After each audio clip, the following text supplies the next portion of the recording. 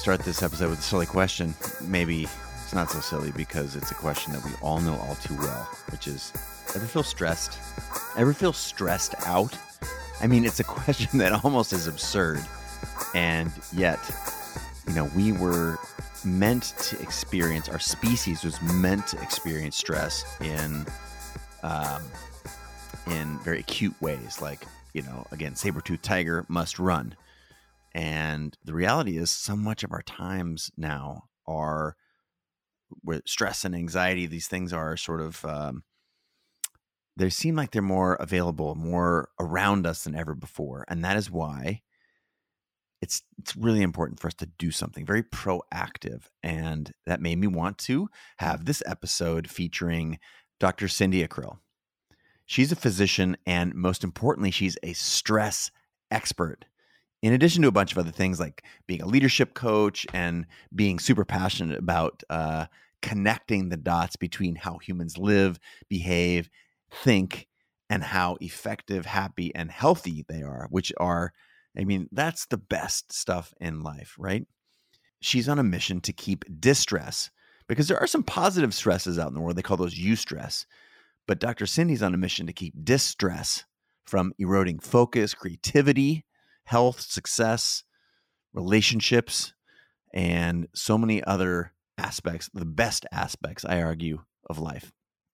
And she's taught so many people. She's got an amazing class on CreativeLive that I wanted to pull just a couple of specific, what I consider to be really valuable parts of her talk, specifically evaluating which habits are serving you, which things that you're doing in your life that are contributing stress in a bad way or are helping you work through the things and de-stress the parts of your, day-to-day, your experience, your human experience, which are not serving you. So the next hour is going to be an hour of power.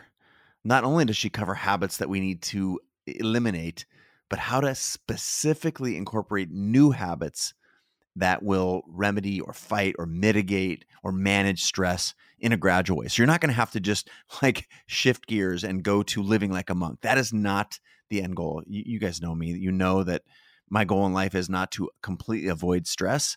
And I do not want you to have to do a 180 on your life, because then that's not something that's manageable for most of us.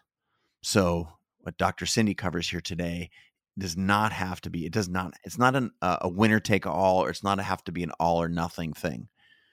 And we also covered the idea of practicing positive thoughts to rewire your brain. You know this. We've talked about this before on the show, neuroplasticity, this concept that we can rewire our brain against the natural negative bias that's built into our biology as a mechanism for survival. That is something that we have to actively manage. Remember, I've always talked about this is the brain, and you have to get the brain working for you. Those things that come at you, those are just thoughts, right? That's not who you are. And that's why I call it the brain, not your brain, because you are not your thoughts. You are not the stress that inhabits your body. So again, that's one of the reasons in thinking of the most powerful things that I could share to help right now.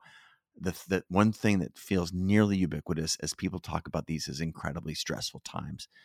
So that's why Dr. Cindy is going to help make this better. Now, the next hour is going to be a treat, and I will recommend you take a peek at her class on CreativeLive if you want more. She's got 15 hours of this, and I'm just giving you some of my favorite snippets. And in case you care, this class has more than 10,500 students and a 100% positive review. Jaka says, this class is comprehensive, well-organized, evidence and experience-based. Amazing. Thanks so much. Another student called Jay said, hey, I just purchased this class a couple weeks ago, and as a former psychology major who still experiences big-time procrastination and anxiety, etc., her class really made an impact on me with little things that are easily done by anyone. And he says he knows really well that it takes work, repetition, patterns, etc., but definitely recommending. So I can't wait to hear what you think. Please let me know. And I'm going to get into this week's show here with Dr. Cynthia Ackrill. Hey, quick question for you before we get into the episode. Do you feel stuck by any chance? Do you feel like your dreams are a bit out of reach, or you've got more potential with this one precious life than you're realizing today, right this moment? Well, you know what? I got an idea. Life isn't about finding fulfillment and success. It's about creating it. So to that end, I wrote a book.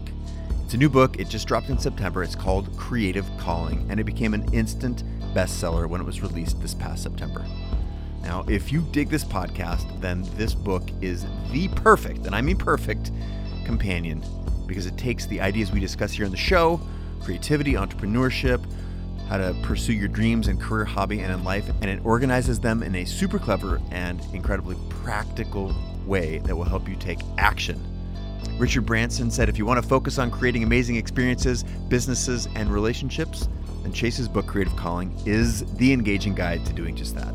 Brene Brown said, Chase's experiences and his commitment to creating make him the perfect guide as we set out on our own adventures to learn how creativity has the power to change everything. Now, those reviews are just the tip of the iceberg, and if you want, you can read a couple hundred more 5-star reviews on Amazon. But again, this is not just about buying the book. It's not a transaction. This is about unleashing the most powerful force we have in this world, our creativity. It's so important that we rally as a community around the ideas we believe in. And so if you believe in this show, you believe in the work that I've done in my whole, lifelong career as a creator, then picking up a copy of Creative Calling would be so appreciated. And again, most importantly, it's about being a messenger for spreading this message. This is my ask of you. All right, thanks very much for listening. And now let's get back into the show. So what's stress?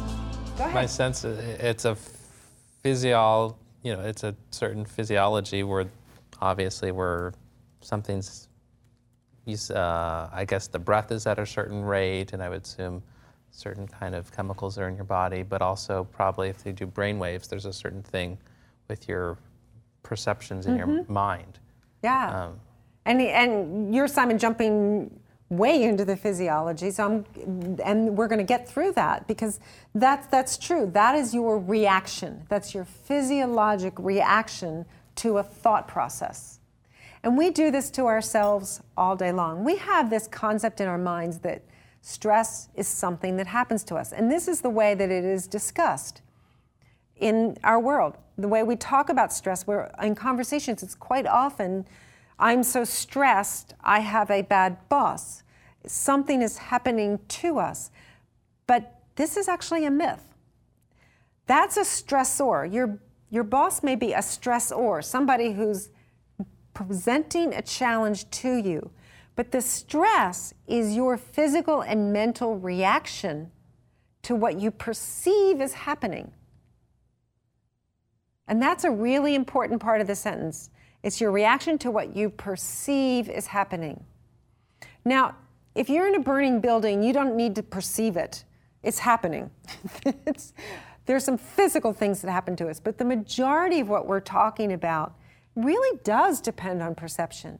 So whenever our perception doesn't meet our expectations, we feel stressed.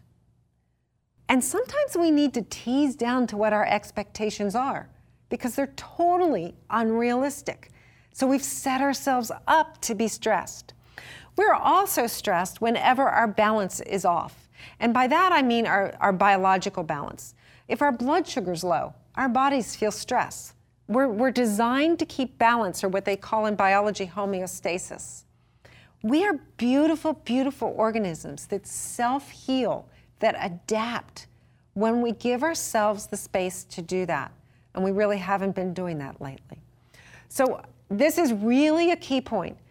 Stress is our reaction to what's happening, and that's where we get our control. That's where we have this ability to step in and do something about it. So what I'm going to present as I present the science of that, I want you to know I have degree after my name. This isn't rocket science. This is I'll talk about a chemical, but this is wisdom. This is the wisdom you already know. I'm not going to teach you anything in these days that somewhere deep inside of you don't know. But but I'm hopefully bringing your awareness and your ability to use it back so that you've got that power back. And what I've loved about current science that's doing a lot more mind-body work is it's proving this wisdom. Isn't it cool when science proves wisdom, something we kind of knew? And science comes along and says, you know, as a matter of fact, your mind and your body are connected. Cool. So this is a model I've come up with because, as I said earlier, our brains like models. We like to fit things into what we've already learned. We start with rudimentary learning and then we fit the details in. So our brains do well with a model. So your brain has this huge job out there. Its job is to keep you safe. Your brain is monitoring. It's 100 billion cells sitting between your ears monitoring to see if you are safe. And it's taking in billions of bits of information all day long. Those bits of information coming from the outside world. What's the temperature? Is that car going to hit me? Those information coming from the inside world. I shouldn't have eaten gluten. I am hot. All of those different things are coming in. They're filtered through your brain and your perception. And there's a little area in there called the amygdala that labels whether something is dangerous to you or not. And that's huge. Is this dangerous? If it's dangerous and the label is, gets the it's dangerous stamp, then it's going to start changing your focus. It's going to start your emotions shifting in a different direction. And there are going to be all these physical changes that we've been talking about. Your gut's going to shut down. Your mind's going to speed up. All these different things are going to happen. And when we trigger this danger emotion over and over and over and over and over again, day in and day out, we start compromising the normal performance that should be there, the normal repairing and adaptive behaviors that our bodies are programmed for get compromised when we're spending all of our time reacting to danger. Does that make sense? So it's actually not a bad system. It's an amazing system. It's kept us safe. The tiger came, we ran. It's good. So this is breaking it down a little bit. Say there's a skinny, long object in the room. And this is sort of interesting. We have a negative bias as we see that skinny, long object to assume it's a snake. Now, does that sound like a good thing that we're negatively biased? It is a good thing because it is far more important for us to assume that that's a snake than it's a snake and we assume it's a stick. Which person was going to live in the history of evolution? The person who thought, I think I'm going to err on the side of snake and get out of here? The person who erred on the side of stick? His lineage fell off. Or her lineage fell off. So we see this object that we think is a snake. That vision goes to the back of my brain, to the visual cortex, and then immediately, because we're programmed for that image, a rudimentary version of long, skinny thing, we're programmed to send that information to the amygdala. The amygdala says, oh yeah, we got snake issues here. We're going to start the stress reaction. And so it sounds the danger alarm. And it does all of these different things. It dilates our pupils. Well, why would it do that? So I can see better. I need to see right now. I need to see where I'm going. I need to see what that is. It increases our hearing. And do you know how your dog or cat cocks their ears towards you when they hear something? We actually do that on the inside. We have teeny tiny little muscles that kind of rotate inside so that we can hear better. Luckily, we don't take some of us our larger ears and go, whoop, and listen. Our heart rate speeds up. The same thing people noticed when they were doing the visualization of something that's stressful. Our clotting increases. Well, why would that be important? Because if we got bitten, we want to clot off as fast as possible. You see any relationship there to heart attacks that occur after a stressful situation or strokes? Your clotting is up. Your respiratory rate increases. You need a bunch of oxygen right then, don't you? And it's going to turn off your gut. That's why you get that weird feeling in your gut. Now's not the time to be digesting that salami sandwich. It's just not. Your body has another priority. And that's what this is about. This is about setting priorities to respond to danger. Your adrenal glands start to release something called cortisol. First comes out adrenaline. Adrenaline is the thing of our sympathetic nervous system that lets grandma pick up the car off of the baby, and then grandma starts shaking and has no idea how she did it. You know, we've all seen those weird news stories. That's that rush of adrenaline from which you usually crash big time. Then comes cortisol from your adrenal glands, and cortisol revs up your whole system, initially to make you stronger. And this is really a key point for thinking about the brain. From the frontal, here's my baby brain. From the frontal lobe of the brain up here, the blood is rerouted to your legs. So this whole system is prioritized to get away from danger. And when this system is triggered, all the other systems have to give up what they were doing. So if you kind of think about that, it explains a lot about how we are when we're stressed. I used to have a slide in here of the double face plant that came from Star Trek. But it's like why did I do that? Because you weren't thinking. And you're not supposed to be thinking. Now is not the time to be able to do an Excel spreadsheet. Now is not the time to say, you know, I think that's the eastern rattlesnake. No, get out of there. Get gone. And that's what the stress reaction's for. We basically have two states. We have our away state. This is something dangerous. This person is toxic. This email is toxic. We have a retreat state. Remember back in grade school, they'd show you the pictures of the amoeba, and the amoeba would go bloop, bloop, bloop, bloop towards something, or the amoeba would go bloop, bloop, bloop away from something. We're not that different. We're deciding all day long if something should be a toward or an away. It's a lot like thumbs upping it or thumbs downing it. We've got sort of a Facebook sign going on here, which I just did backwards. So in our away state, we're closed, we're clenched, we're tight. We are not creative in that state because we're closed down. We don't have access to our full brain. We're very reactive. We might learn something immediately. I mean, there is crisis learning that occurs. It has got a short circuit to your memory that if you're bitten by something, you probably are not going back toward that thing again. That's important memory. But other than that, our learning and our memory isn't good in this state. As opposed to when we're in an open state and we're curious and we're learning new things and we can process it into memory, we're much more positively biased. And that's a much healthier state to be in. So we are humans and we're amazing, but we are still creatures that have these two states of being that we flip in and out, and we can be in different ones for different things at different times. So when this reaction is triggered, it takes about 1,400 chemical reactions. That just sounds exhausting, doesn't it? 1,400 chemical reactions? That's an enormous amount of energy. So when we were talking about balancing energy, and we've just spent 1,400 chemical reactions on a nasty email that wasn't even really intended for us, we just wasted some energy, didn't we? So that's where I'd like to keep coming back to that, choosing how we spend it instead of spending it on this. Now, sometimes we're triggered into this and we didn't have any choice. And that's a good thing too, that keeps us safe. It truly does. Have you ever wound up in the next lane of traffic because somebody cut you off and it takes a minute to even realize how you got there?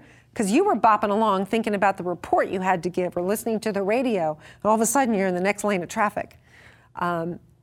This stuff saves you. It's a good thing. And it saves you from the big stuff. The problem is, it's the same reaction if it is that car cutting you off that could have killed you as it is to this. Now, it may not be quite as many chemicals, but it's the little stuff day in and day out. It's like the Chinese say, death from 1,000 paper cuts. It's the little stuff constantly draining us that's doing that. It's an interesting point you raised there, Cindy, very much so, because Overwhelmed 10 is with us today, and they're saying they understand the majority of the audience is probably in the work world, but they've recently retired, and they're finding they're just as stressed because there are other things that are stressing them as well that don't necessarily go on in the work world. Right. Because stress is a trained reaction as well. It's an automatic reaction, but we've learned to train it. So if you've had years of working and you're doing this, you're probably out there even seeking that rev that comes from it, the adrenaline and the cortisol that comes from it. But it's very interesting to notice it's not, we pin so much of our stress on our situation. And in fact, you can change situations completely and it follows you. So I'm so glad you tuned in, really glad you tuned in to find some ways to enjoy that retirement. that would be nice. And you will. And it will take a while after you retire for some of that revving to settle back down again. It's almost as if somebody's taken away your adrenaline pump and you seek it at first. Medically, it is critical to address your stress. Inflammation is responsible for the majority of diseases that we have, including the autoimmune diseases that we've discussed a tiny bit, heart disease, diabetes is a disease of inflammation. All of these diseases occur because our body is too revved up. The immune system is triggered to be doing too much. And we're supposed to have this beautiful balance of being on and having times when we're off and repair and restoration and renewal are done. It's this rhythm that is our healthiest rhythm. But we spend all our time up here without the renewal, and it does hurt us medically. It does contribute to every disease process out there. So if you're dealing with any of those, or you have a family member that is, or it runs in your family so you're concerned you may, this is the reason to really take this stuff to heart, because you're contributing to your own health by dealing with your stress. How can you be stronger just in the face of stress? How can you be more resilient? What makes you more resilient? So we're going to talk about the favorite thing that I've studied, the human operating system. We're humans. We are a system. We're an organic system that has requirements to it. We have different kinds of energy that we need to function. And without those, without making sure that we get enough of them, or that when we spent them, we replenish them, we are going to have disease states. We are going to have mental fatigue, or shutting down, as one person mentioned, or feeling defeated. All of those things are going to happen when we're not taking care of the system. In fact, we will die very quickly without oxygen. We will die in a matter of days without water, a matter of weeks without food, probably a week or so without any sleep. You're at risk for death. These are the things we just plain have to have. And we are ignoring this right and left in our world. We have a sleep-deprived nation. I can't tell you how many people I've worked with who are so stressed out about something over here, and when I've asked about their just lifestyle habits and found out they aren't sleeping at all, and we started getting them some actual rest, they had the power to deal with the stress. In fact, often the size of what was out here, as they started to get more sleep, the feeling of the size of whatever this was shrank just by getting more sleep, because they had renewed their brain, they'd renewed their creativity to deal with it, their ability to put it back in perspective, those things we just talked about. So these things are just critical. Most people I work with, actually most people, the majority of people have one area where they're not meeting their requirements. Lifestyle habits, this is the new version of medicine. We now realize that everything is related to the lifestyle we choose, including our happiness, including our effectiveness, our productivity, our ability to score in business. It's supported by the lifestyle habits we choose. So let's go into training and pick some good lifestyle habits, the things that make us strong. We know this really, really well already. If you think about sending a little child into a game to play, you've made sure they've eaten. You've made sure they've had rest. You make sure they're in a good mood. You make sure they have all the things that they need to do it. But we don't do it for ourselves. And it's time to do it for ourselves, to nurture ourselves, because this is the training that makes us strong. So as I go through these things, find the things that you maybe could tweak. Maybe you need a little more sleep. Maybe you need to make sure you stay hydrated through the day. You see us all drinking down water here. Hydration's enormous for the brain, for the body.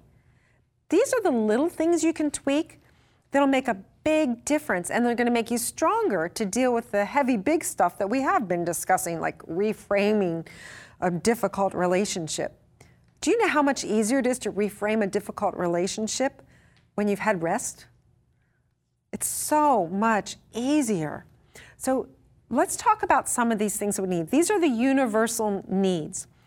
We were actually programmed to move. We learn better when we're moving. In fact, they took a group of dyslexic kids and put them on the trampoline for 10 minutes and their reading scores went up. There's a great book called Spark, which took the lower students in this school in the Midwest and put them in a running program in the morning, and they wound up outscoring other schools. I mean, we were born to move. When we move, we release chemicals that help us create neural pathways. So if we want to fight stress, we've got to make sure we're getting these things in our world, in our day-to-day life. And maybe not every day we get everything. Well, hopefully we get oxygen, water, and food and sleep every day. But maybe we don't get all of it every day, but these are the things that are essential to the human operating system. Connection is actually essential. A baby who isn't held and loved dies. It's called failure to thrive. We're the same way. We cannot be an island. We can divorce our entire family and maybe all of our friends and everybody else who's in our life. We're not going to thrive. We just won't. Now, some people at this point will bring up the introvert-extrovert question, and I think that's sort of an interesting one. I'm an introvert, she says from the stage. I truly am. And one of the best definitions I've heard of that is that after I've been with people, I need to go replenish my energy. Whereas a good friend of mine who's an extrovert will leave being with people charged. And I know that about me, so I have to do it. But we all, even the introverts, need connection. You have to have that relatedness with some people in your life, and hopefully with some purpose in your life. Some raison d'etre. Why are you here? Play is also critical to the human. When we get too serious, we are not very effective. We learn through play. We make new neural connections. Different parts of our brains start firing through play. So when we take play out of our life, we're not at our best, and we tend to be more stressed. And as we've discussed over and over again, without safety, we have none of this. We need to be safe in some way, shape, or form. Are we ever completely safe? Of course not.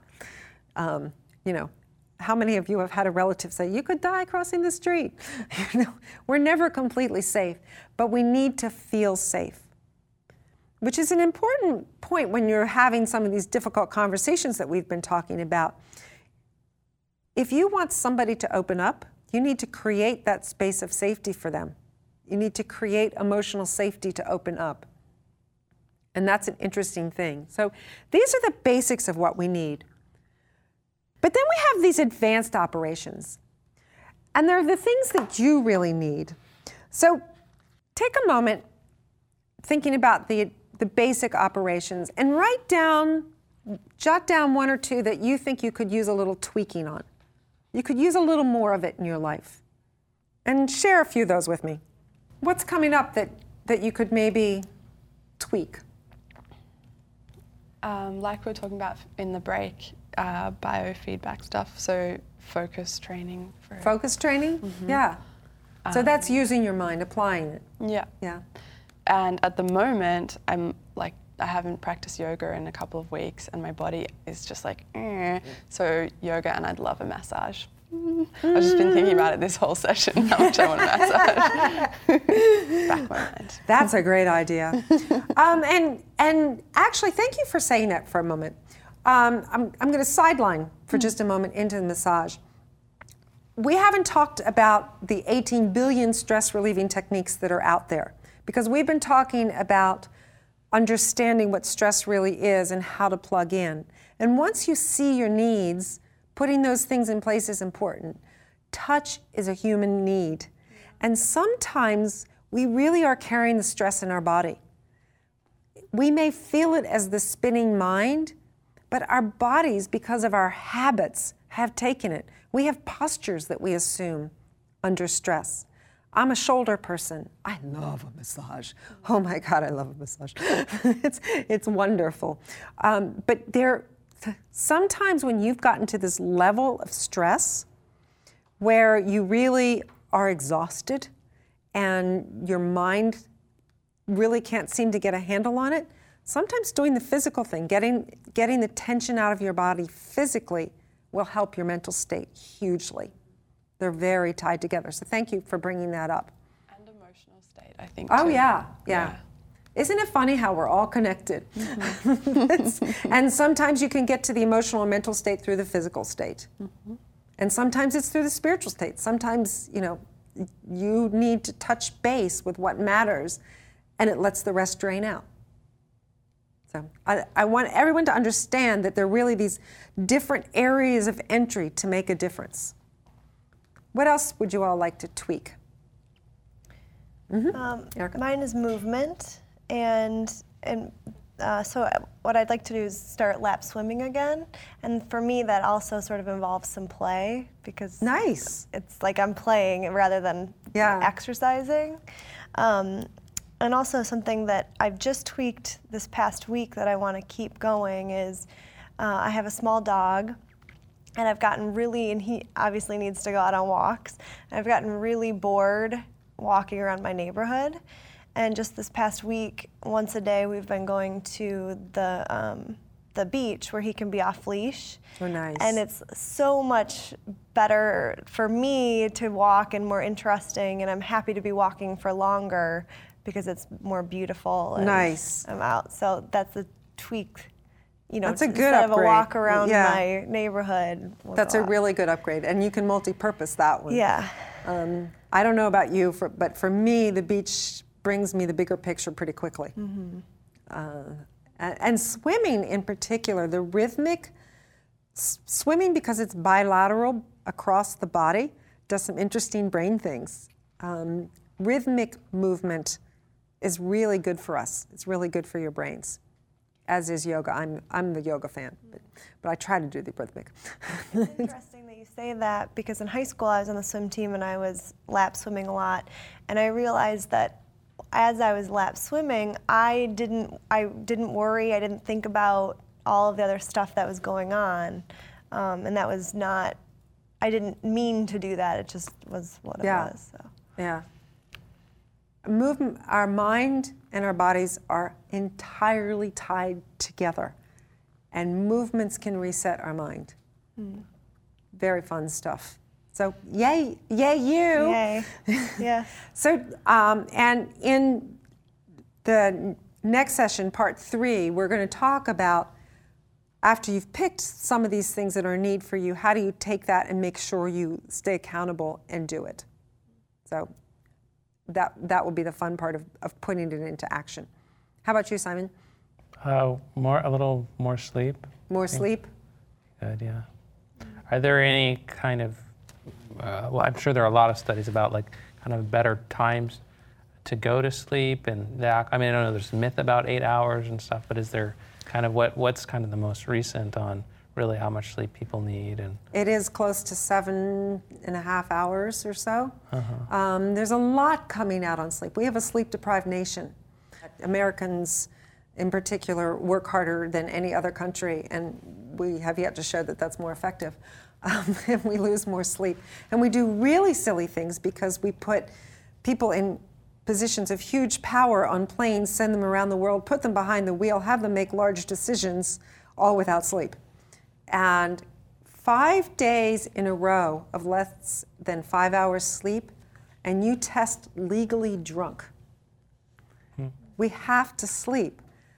Your brain is, those neurons come and connect to each other. They dump out chemicals. All those chemicals are made from building blocks.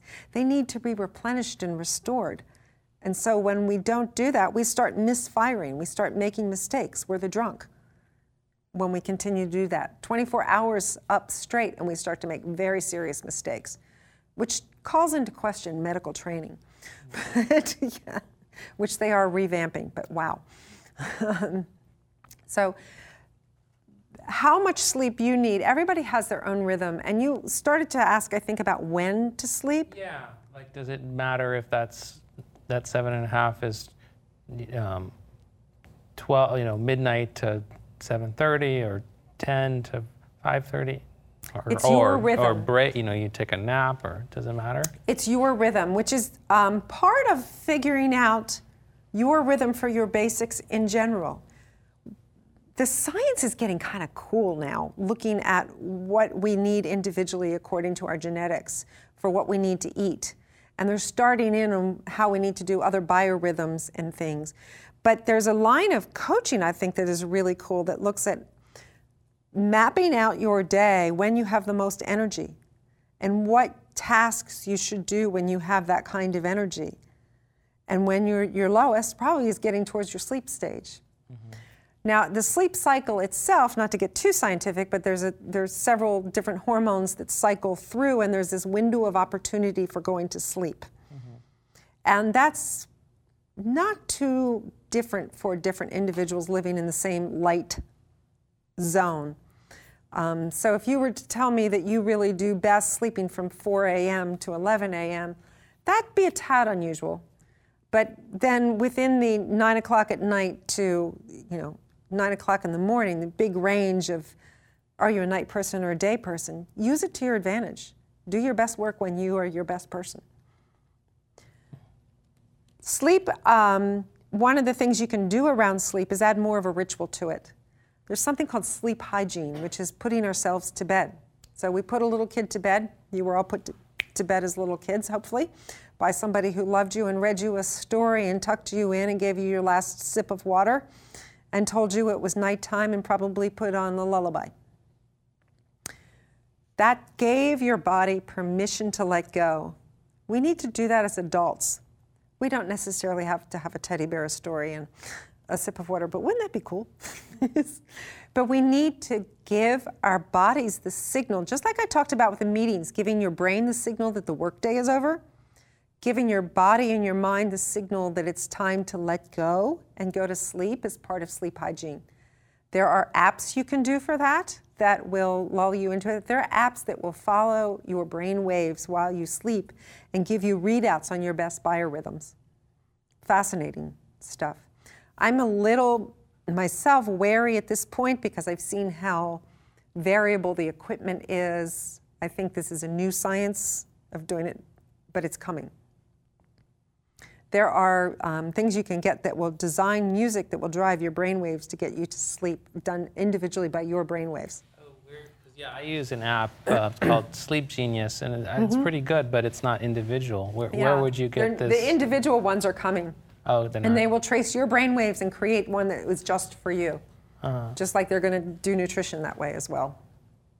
We're in the infancy of that. But we're still at the part where we already kind of know some stuff we should do for ourselves to make ourselves healthier, which makes us happier, which makes us less stressed.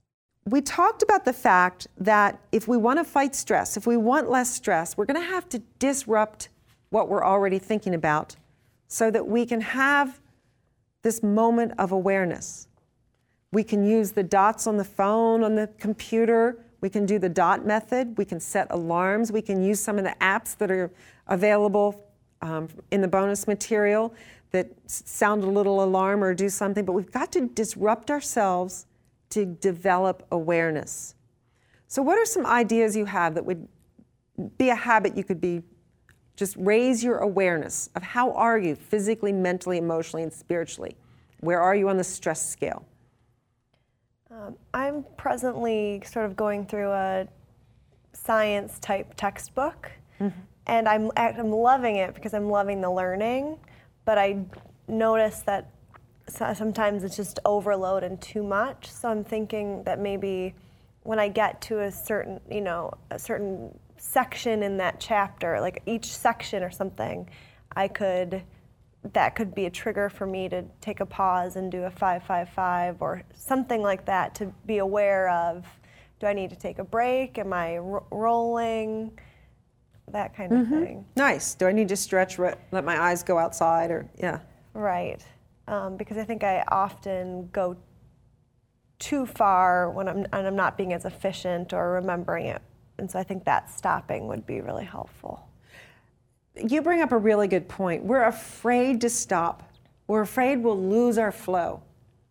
And this sounds like, well, you want me to stop and think about how I feel?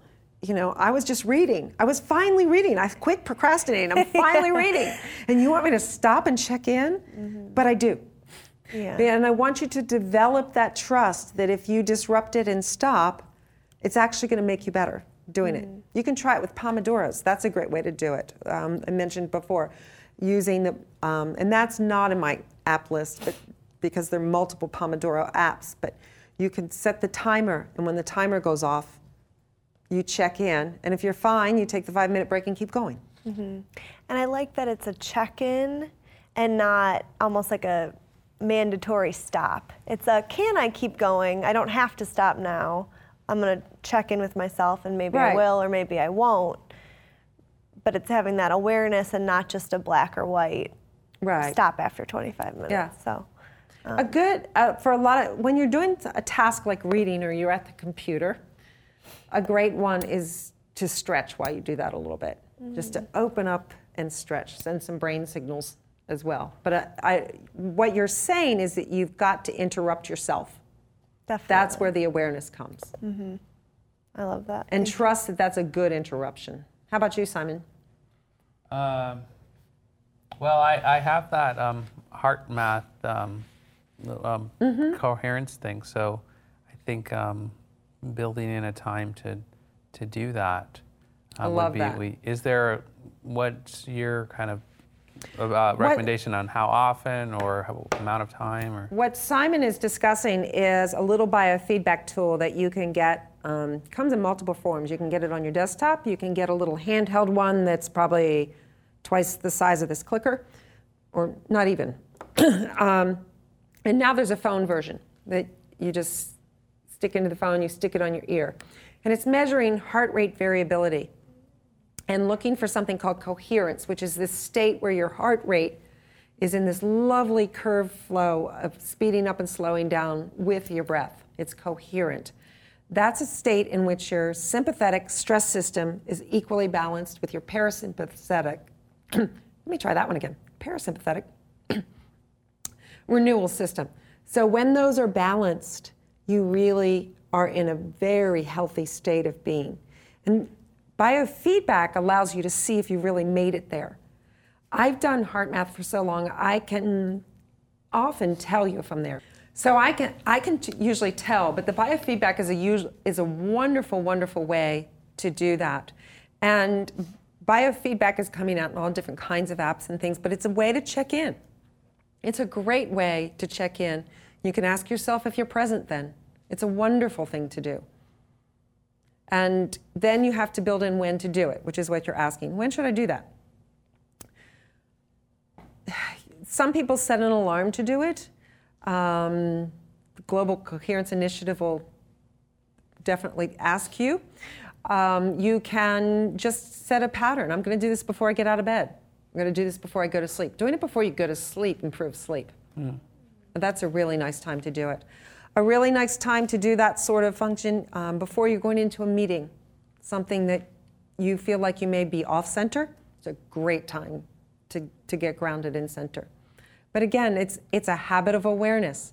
And I can tell you that it truly works because I've done it for so long that I am now more aware of when I'm coherent and when I'm not. Sometimes that's frustrating. Erica. what are some, I'm trying to think of ideas around habits of awareness with my procrastination, and I'm having a hard time. So, like, I could note that I'm procrastinating and do something, but do you have any ideas? You're going to have to check in with your list, and you could make yourself a metric of what procrastination, give yourself a sort of a scale. And we're going to talk a little bit about metrics and accountability, but for the awareness of whether you're procrastinating, I think you probably already know that. Yeah, it's just I don't think that's an awareness habit. happening. I think you already know that. This is more an awareness of just how are you. Okay. What you could have an awareness habit around is just a stress metric and what is procrastination contributing to it. On a scale of 1 to 10, I feel like a 7 right now, and I think procrastination is giving me 4 of those points. I think that articulation would be very powerful for me. Good. Any awareness habits coming from the cyber world? Well, it's interesting, because I don't want to retread a ground that we covered in session 1, but still Rhiannon is saying, I think the only thing that would make me stop and be aware, is an alarm to remind me. And I was just replying to them and saying, well, in a way, that's what the dot principle is, isn't it? That is a kind of an alarm. You put it around so when you see that dot, you have it there. Yeah, and I have lots of clients that actually set the cell phone alarm for 3 times a day. It can be in your pocket on vibrate. There is one of the apps that I mentioned is Good Habits, which will remind you. And you're exactly right, Rana. You have to be disrupted. You have to be interrupted from what you were doing to develop awareness. If you keep doing that, I promise you your brain is going to learn to know when you're more off-center or not. It really does. Now, I have a question from Angst Puppy, who's been with us actually for all the sessions, and they're saying, what is the difference between resilience and grit? Because grit has been getting a lot of press recently. Yeah, that's how I see grit. Resilience is being strong. I think of grit. Grit is given multiple connotations lately. I think of grit as having the courage to use your strength. Sometimes it's the persistence to barrel through. And sometimes you need some grit in the face of something difficult. But that's going to be a whole lot easier if you're practicing stress management and you're practicing the parts of that, especially that make you more resilient and strong. If you're trying to just grit your way through things and you're overtired, you're undernourished in one capacity, physically, mentally, emotionally, or spiritually, you can't keep that up. But we sort of have become wimpy about some things, and I think then using the word grit is kind of cool to say, I want to toughen up on this one. But you got to have the muscles to be tough. You got to exercise those muscles. Thanks for asking. You've had great questions. So let's talk about habits of mindfulness. So awareness was about, how am I in the moment? Mindfulness is about developing a habit of choosing your perspective. How am I going to look through? I love these sculptures were in the National Gallery this past year. How am I going to frame the picture for myself of what I'm looking at? Am I going to frame it in the story of, oh, woe is me? I can't believe how many bad things have happened to me. You wouldn't believe it.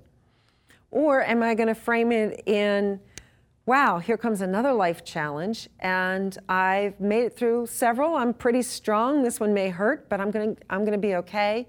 And in the big picture scheme of things, it's okay. So what are some habits you could do that would help you keep your perspective? Be more mindful and choose. I talked about this a little bit yesterday, but with the garage door opener, I think as I'm waiting for the garage to open, I can look at that, how I'm framing things in the perspective. And what I even noticed as I was opening the garage door last night and this morning is not only do I try to get the garage door open as fast as I can, but I actually bend over and get into the garage before the garage door. You know, it's just... Is this woman in a hurry? I don't know why. But I think that will be very helpful for me to slow down and start my day with that mindset perspective. I love that. Kind of like when the garage door goes up, what are you going to see out there? How are you going to see it? Right. Yeah. Yeah, I like that. Yeah. That's great. How about you, Simon? So just let me see if I understand. So this is habits of mindfulness. You're saying is about how you reframe things? How you want to choose your perspective, having the power to choose your perspective. Uh-huh. So stuff's going to happen to you all day long. What's a habit that you could form to be able to put it into the big picture?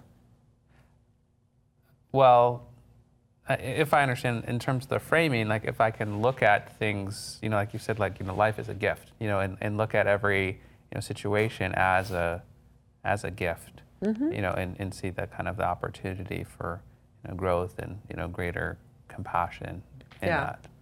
Even when sometimes we feel like saying, I've had enough growth. It's, you know, stop it already. I'm tired of growing. But yeah, that's exactly what I mean.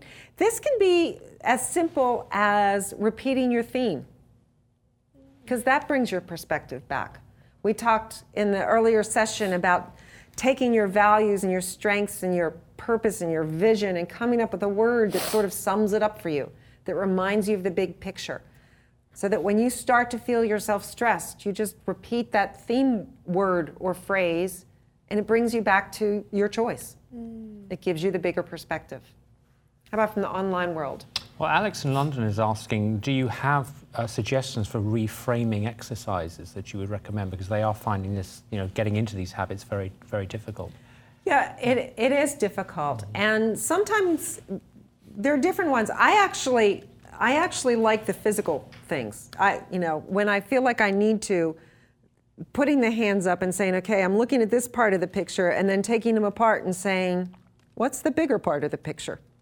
Because we tend to live like this, taking microscopic little pictures of what's going on. So you can just, you know, write the problem, put it down, and kind of go open up bigger from it.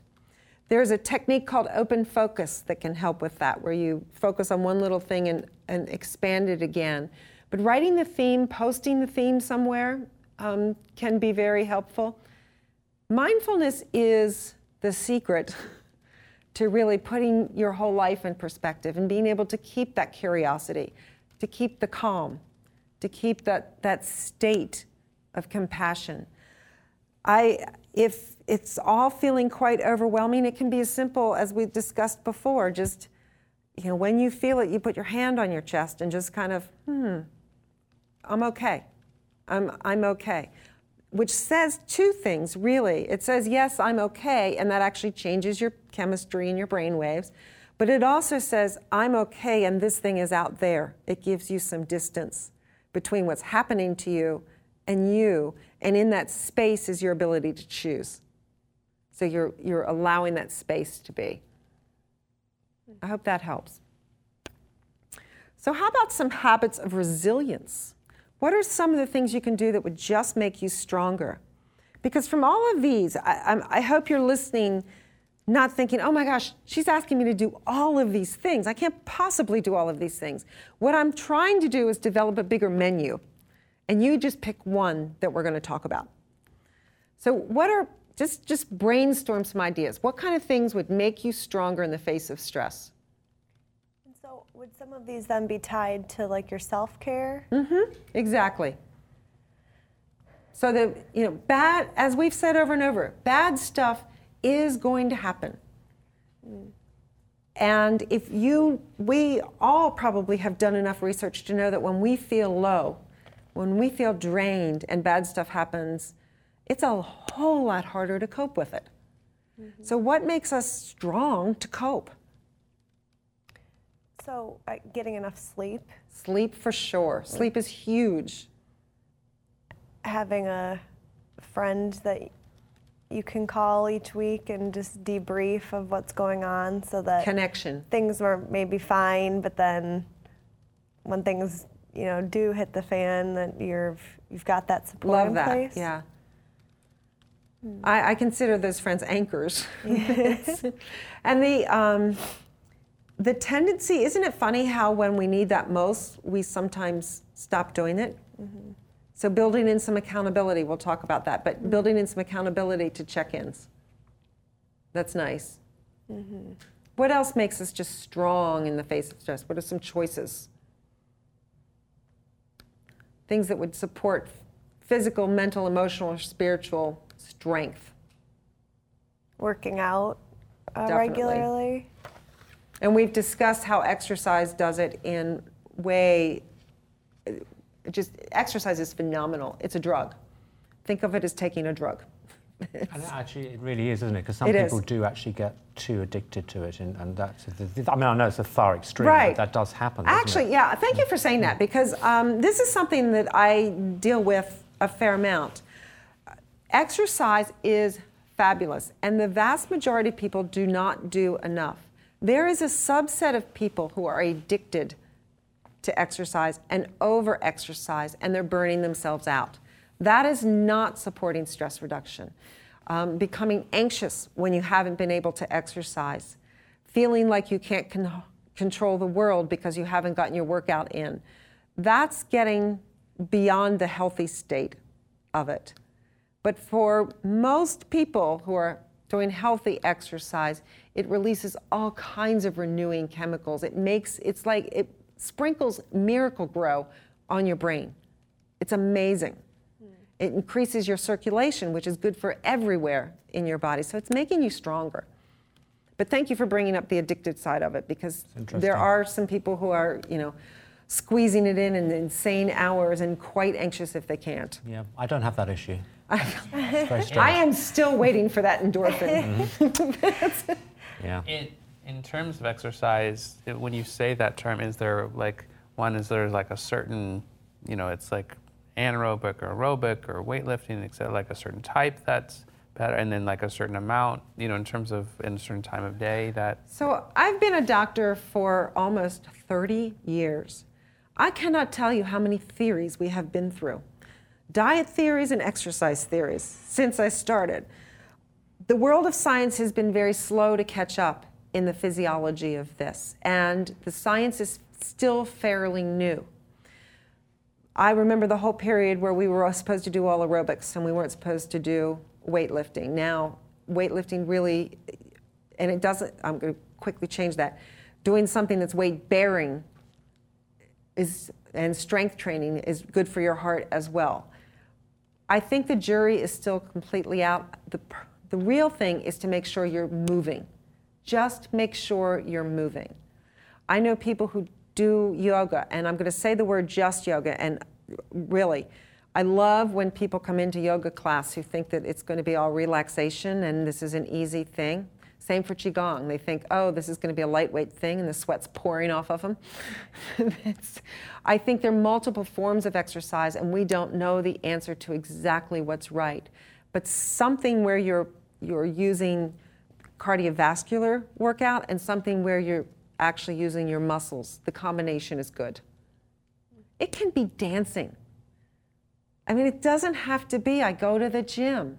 It can be I go out and dance with my friends. That's huge exercise. And it's multi-purpose exercise because you're with friends and you're laughing usually. Well, at least our friends are when we dance. But it doesn't have to be the gym. It doesn't have to be something you dread. Whereas my mother calls it the dread mill. Good question, yeah. Well, I just sort of had a light bulb moment with this too, is just the phrase habits of resilience helps flip my mindset a little bit on things. So for example, meal prep is paramount to resilience for me. Because if I don't do meal prep, then I either don't eat or eat something that may trigger things going on in my body. And so that to me is a habit of resilience. Mm-hmm. And thinking of it as a habit of resilience, that this is going to make my life so much easier, just having that. And I knew that, right? That's clear to me. But for me, the phrase habits of resilience, tagging that to that habit, and even with exercise, this is a habit of resilience. That's pretty cool. It's not this drudgery thing that I have to do. So I really appreciate having that. Nice, nice. I love the way you put that, because as we talked about the book that I'm going to write on the should diet, really these things feed us. It is about nourishing you, and it's about making you strong. And you know what? It feels good to be strong. Mm-hmm. It really feels good to be strong. Don't you love that feeling when you nail a challenge? Yeah. It's a great feeling, whether it's a mental, emotional, or physical, or even spiritual challenge. It feels good when you can do it. That is actually peak performance, and there's a high from that. Yeah. It's a wonderful feeling. So thanks for sharing that. Yeah. So what we're going to do is we're going to go through picking one of these things so that you can work with a worksheet that we'll go through and figure out, okay, I want to do this, but how do I do it? How do I not make this like every other New Year's resolution that is totally undone in 2 months? How do I feel empowered to do it? So what we're going to go through is deciding if you've picked a habit that's going to work for you. So keep brainstorming those. Keep kind of mulling over your mind, and maybe jot down a page of them and look at them and say, you know, okay, these are all the things I'd ideally like to do. I've got 24 habits here, but which one of them says to me, okay, I could start there. I could actually do that. I think I want to do that. That's where we're going to start. In the next session, we're going to move into why that's so hard, because I think it's really important to understand where we sabotage ourselves. Because it's really no fun to try this and fail, is it? I mean, how many of you all have tried a habit and failed? Multiple times. It's not fun, because that just tells my inner critic, I'm right. I told you she couldn't do it. I get tired of that. I want to feel that positive, strong, resilient, forceful feeling.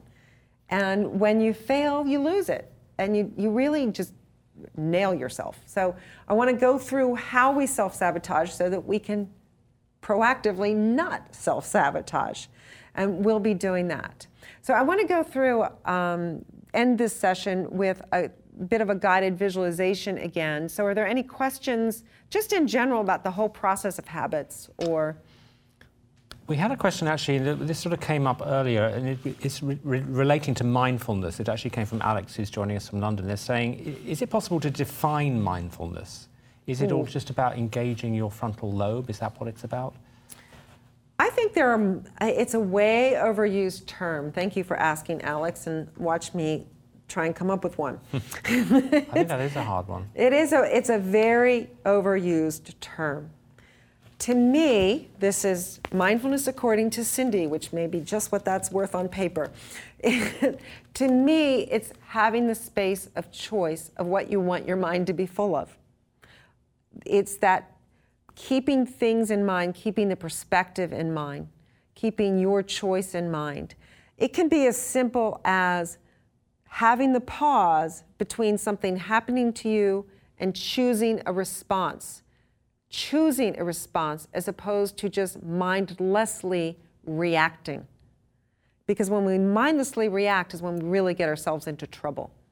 Because I hope it's sort of come clear as we've talked about the brain. When we mindlessly react, we're reacting usually from our lower brain, more of our survival system, which is based in emotions, and that's based in stories and trauma and all this stuff, because we were picked on in 5th grade. Then when this person disses us in public, we blurt out the wrong thing. Mindfulness to me is realizing that you have this space of choice between what's happening and choosing your response. Whether it's a behavior or a thought, you have this space of choice. So thank you for asking that. Anything else from? Yes, Darcy G's got an interesting question that I think a lot of people identify with. They're saying, a lot of stresses in our life is a drip, drip, drip, drip. It's very, very slow. Some of the things that we've talked about, you can with a bigger event or a one-time event, you can address it straight on. What's your advice for those sort of dripping things that are always there that we're perhaps not even aware are causing us stress? Get a plumber. You're so, you are so right. And that's why I love to address this work and start with just a small habit. If your habit could stop one tiny leak, you're going to save gallons. It's a great analogy. If you stop one little leak, the stress is going to happen every day. And it's going to be the same little tiny things that happen. Where you have the power is to change your energy demand for that. How much energy are you going to spend on the drip, drip, drip? Or are you going to be able to put it in perspective? Are you going to be able to turn off some of the drips because you realize you're repeating the same one over and over and you just need to fix that drip? Or are you going to find a new place to reframe it, to be more mindful about it so that you're not spending as much energy on it? Or are you going to just get some more sleep so that you don't even notice it as much? Kind of nice tools to put in place. But it's the death by 1,000 paper cuts. The big stuff truly matters, but when we can stop all the tiny leaks, we're strong enough to handle the big stuff. So that's a great question. Yeah, Erica. Do you have any tips or tools as to, like the commenter had said, sometimes you don't even know that there's these little drips happening. So to sort of heighten our awareness, to start taking stock of maybe a lot of those smaller things that we're not even aware of. Do you have any tips for that? Yeah, really, the more you check in during the day, physically, mentally, emotionally, and spiritually, the more you're going to start to see it. You'll say, wow, I'm really disconnected right now. And in fact, the drip is because I haven't been in touch with the people I need to be in touch with on a regular basis. So the more you build that awareness, the more you're going to start to see where your energy's going. Start with you and your energy. And then the second question, when we do the 5-5-5, the first question is, how am I physically, mentally, emotionally, spiritually? The second question is, what's needed here? In that question, you're going to start to get your answers. And you're going to realize, every time I walk into this building and I see Mo sitting there with his, black cloud, like Pigpen, with a cloud of negative energy around it, I let some of mine get sucked out. You realize that you have a choice there. And you'll start to notice it more. So, I've artificially teased these things into awareness and mindfulness and habits of resilience, but in fact, it's all really enmeshed. And you start by picking out something, and it's going to ping into others. Yeah, I like that. Yeah, so you will build that awareness. So even as Simon's doing the heart math, biofeedback, one of the things I noticed when I first did it was I built my skill of appreciation. So I wasn't just physically changing my body as I did this, and my brain, I happen to know because I've seen it hooked up, my brain waves change when I do the heart math work, but I'm also changing my perspective that I choose because I continually do that. It's a perspective exercise as well. When you keep coming up with something you appreciate, it really changes which color glasses you're wearing. And as we talked about before, we all have on funny glasses. Can we change the lenses a little? Right. Which, back to Alex, is another analogy that sometimes works for people. When you feel like you can't change your perspective, you actually, think about being an ophthalmologist and you get to click the different, is one or two better? And you're always sitting there kind of going, I don't know, go back again. But you have the ability to realize, I've got the foggy ones on. I want to get some clearer ones. Please flip the lenses. Great. Yeah, good question. So we're going to do a guided visualization at this point. That sounds good. Okay, everybody ready? I hope so. Early day, just get comfortable in your seat with your feet on the ground.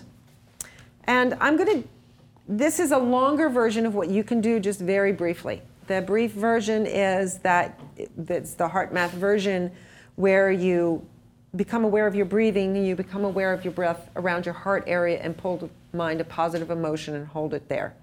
That's the quick version, and it's written down in here, and you can do that. I'm going to do a little bit longer one just for fun for everybody to enjoy it. So go ahead and close your eyes. And start by taking a nice cleansing breath in and out, and kind of pull that breath into all the cobwebs of your body. And then let it go out again. And now just come to a nice, slow, easy breath. Noticing the coolness of the breath as it comes in your nostrils. And following your breath with your mind down to the bottom of your lungs. You may put a hand on your belly. And as your diaphragm pushes down, it's going to push your belly contents out just a little bit. And they should just rise and fall, no effort. Just allow it to come in, but with your mind on it. You know, you've been breathing all morning, hopefully. This time you're just observing it. No judgment, just observing it and following it. And 1,000 different thoughts may come to mind, but you're just observing. And now slide your hand up to your heart area and become aware of the breath coming in and out of this area, just filling naturally and softly and allowing it to go out. Each breath filling the heart area. You can picture all that oxygen getting to your heart and being pumped around. It's a good thing. You can picture it softening, or that oxygen going out to wherever it needs to be. And now bring to mind something that gives you an inner happy smile. It could be a place, being on the beach, the mountaintop, snuggled in your bed. It can be a person, someone who really you appreciate, love. It can be your dog, who's always happy, even when everybody else isn't. It can be a thing, something that particularly makes you smile. But just bring it to mind and all the senses of it. Sight, sound, smell, feel. Let it just soak your mind for a moment, all the details. Now bring your awareness to the area under your hand. How does that feel, that deep inner appreciation, kind of inner smile and glow? And allow each breath to fill that in your heart area, expanding it. And as you breathe out, it can spread a little. Allow that deep appreciation to grow with each breath. Happy heart. And that deep happiness, the real joy. The joy of gratitude and appreciation.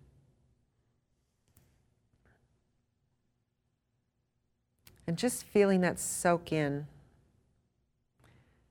With the next couple of exhales, maybe send that to an area in your body that could use some softening and some positive feeling. Maybe it's your shoulders that have been tight, or your hips from sitting.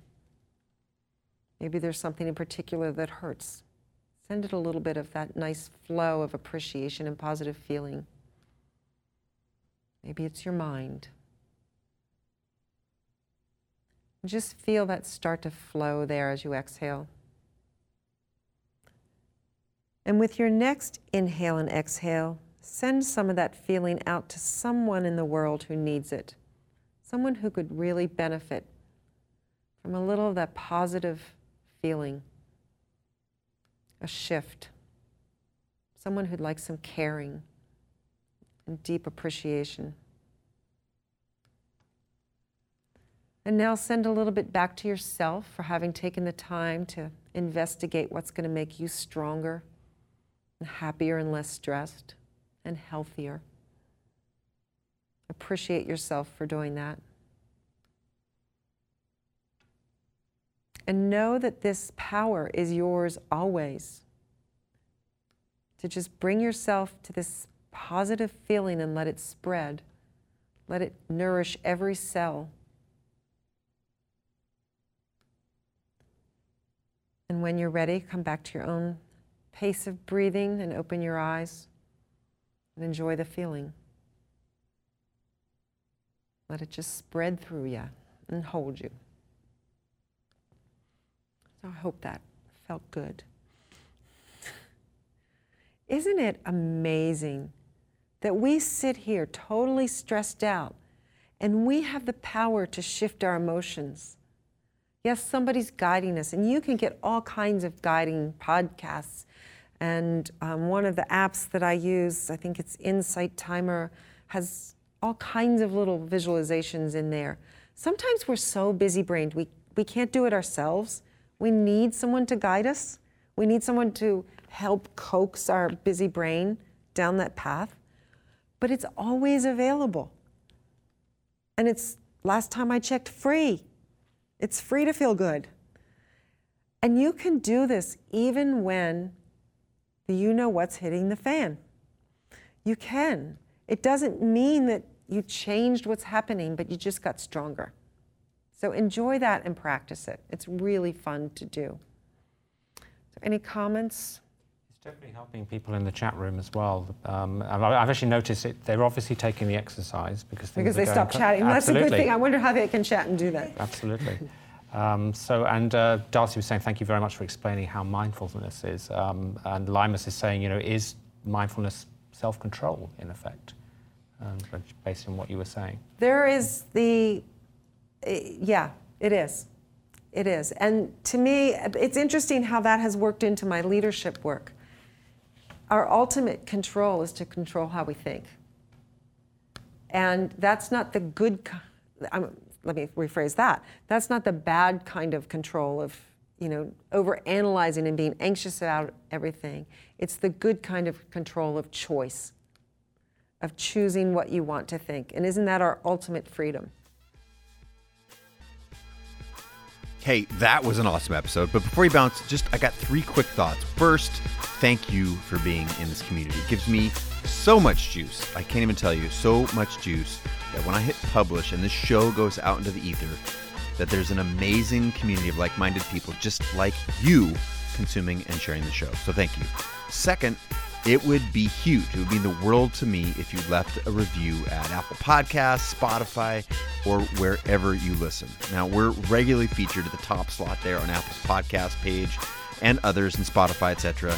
And that's because of your reviews. So if you've ever wanted to lend a hand or you got some value from me in the past and you want to pay it forward, that would be amazing. And then lastly, it would also mean the world to me if you shared the content that you get here, whether it's a screenshot or a photo of where you're listening, anything via Instagram stories or any other social feeds, tagging me and the guest. Now, I repost this content and your comments all the time, so I would love to share your shout-outs in my feed too. Not only these shout-outs are they good for you and me, but they also help us book amazing guests because they see the reach that you cultivate. This is a way for you to help contribute to the show. So again, I want to say thanks. I'm just at Chase Jarvis. You can use at CreativeLive as well, and the guests are easy to track down because they're usually quite well-known people. But again, thank you so much for listening. I'm looking forward to being in your ears again, hopefully tomorrow.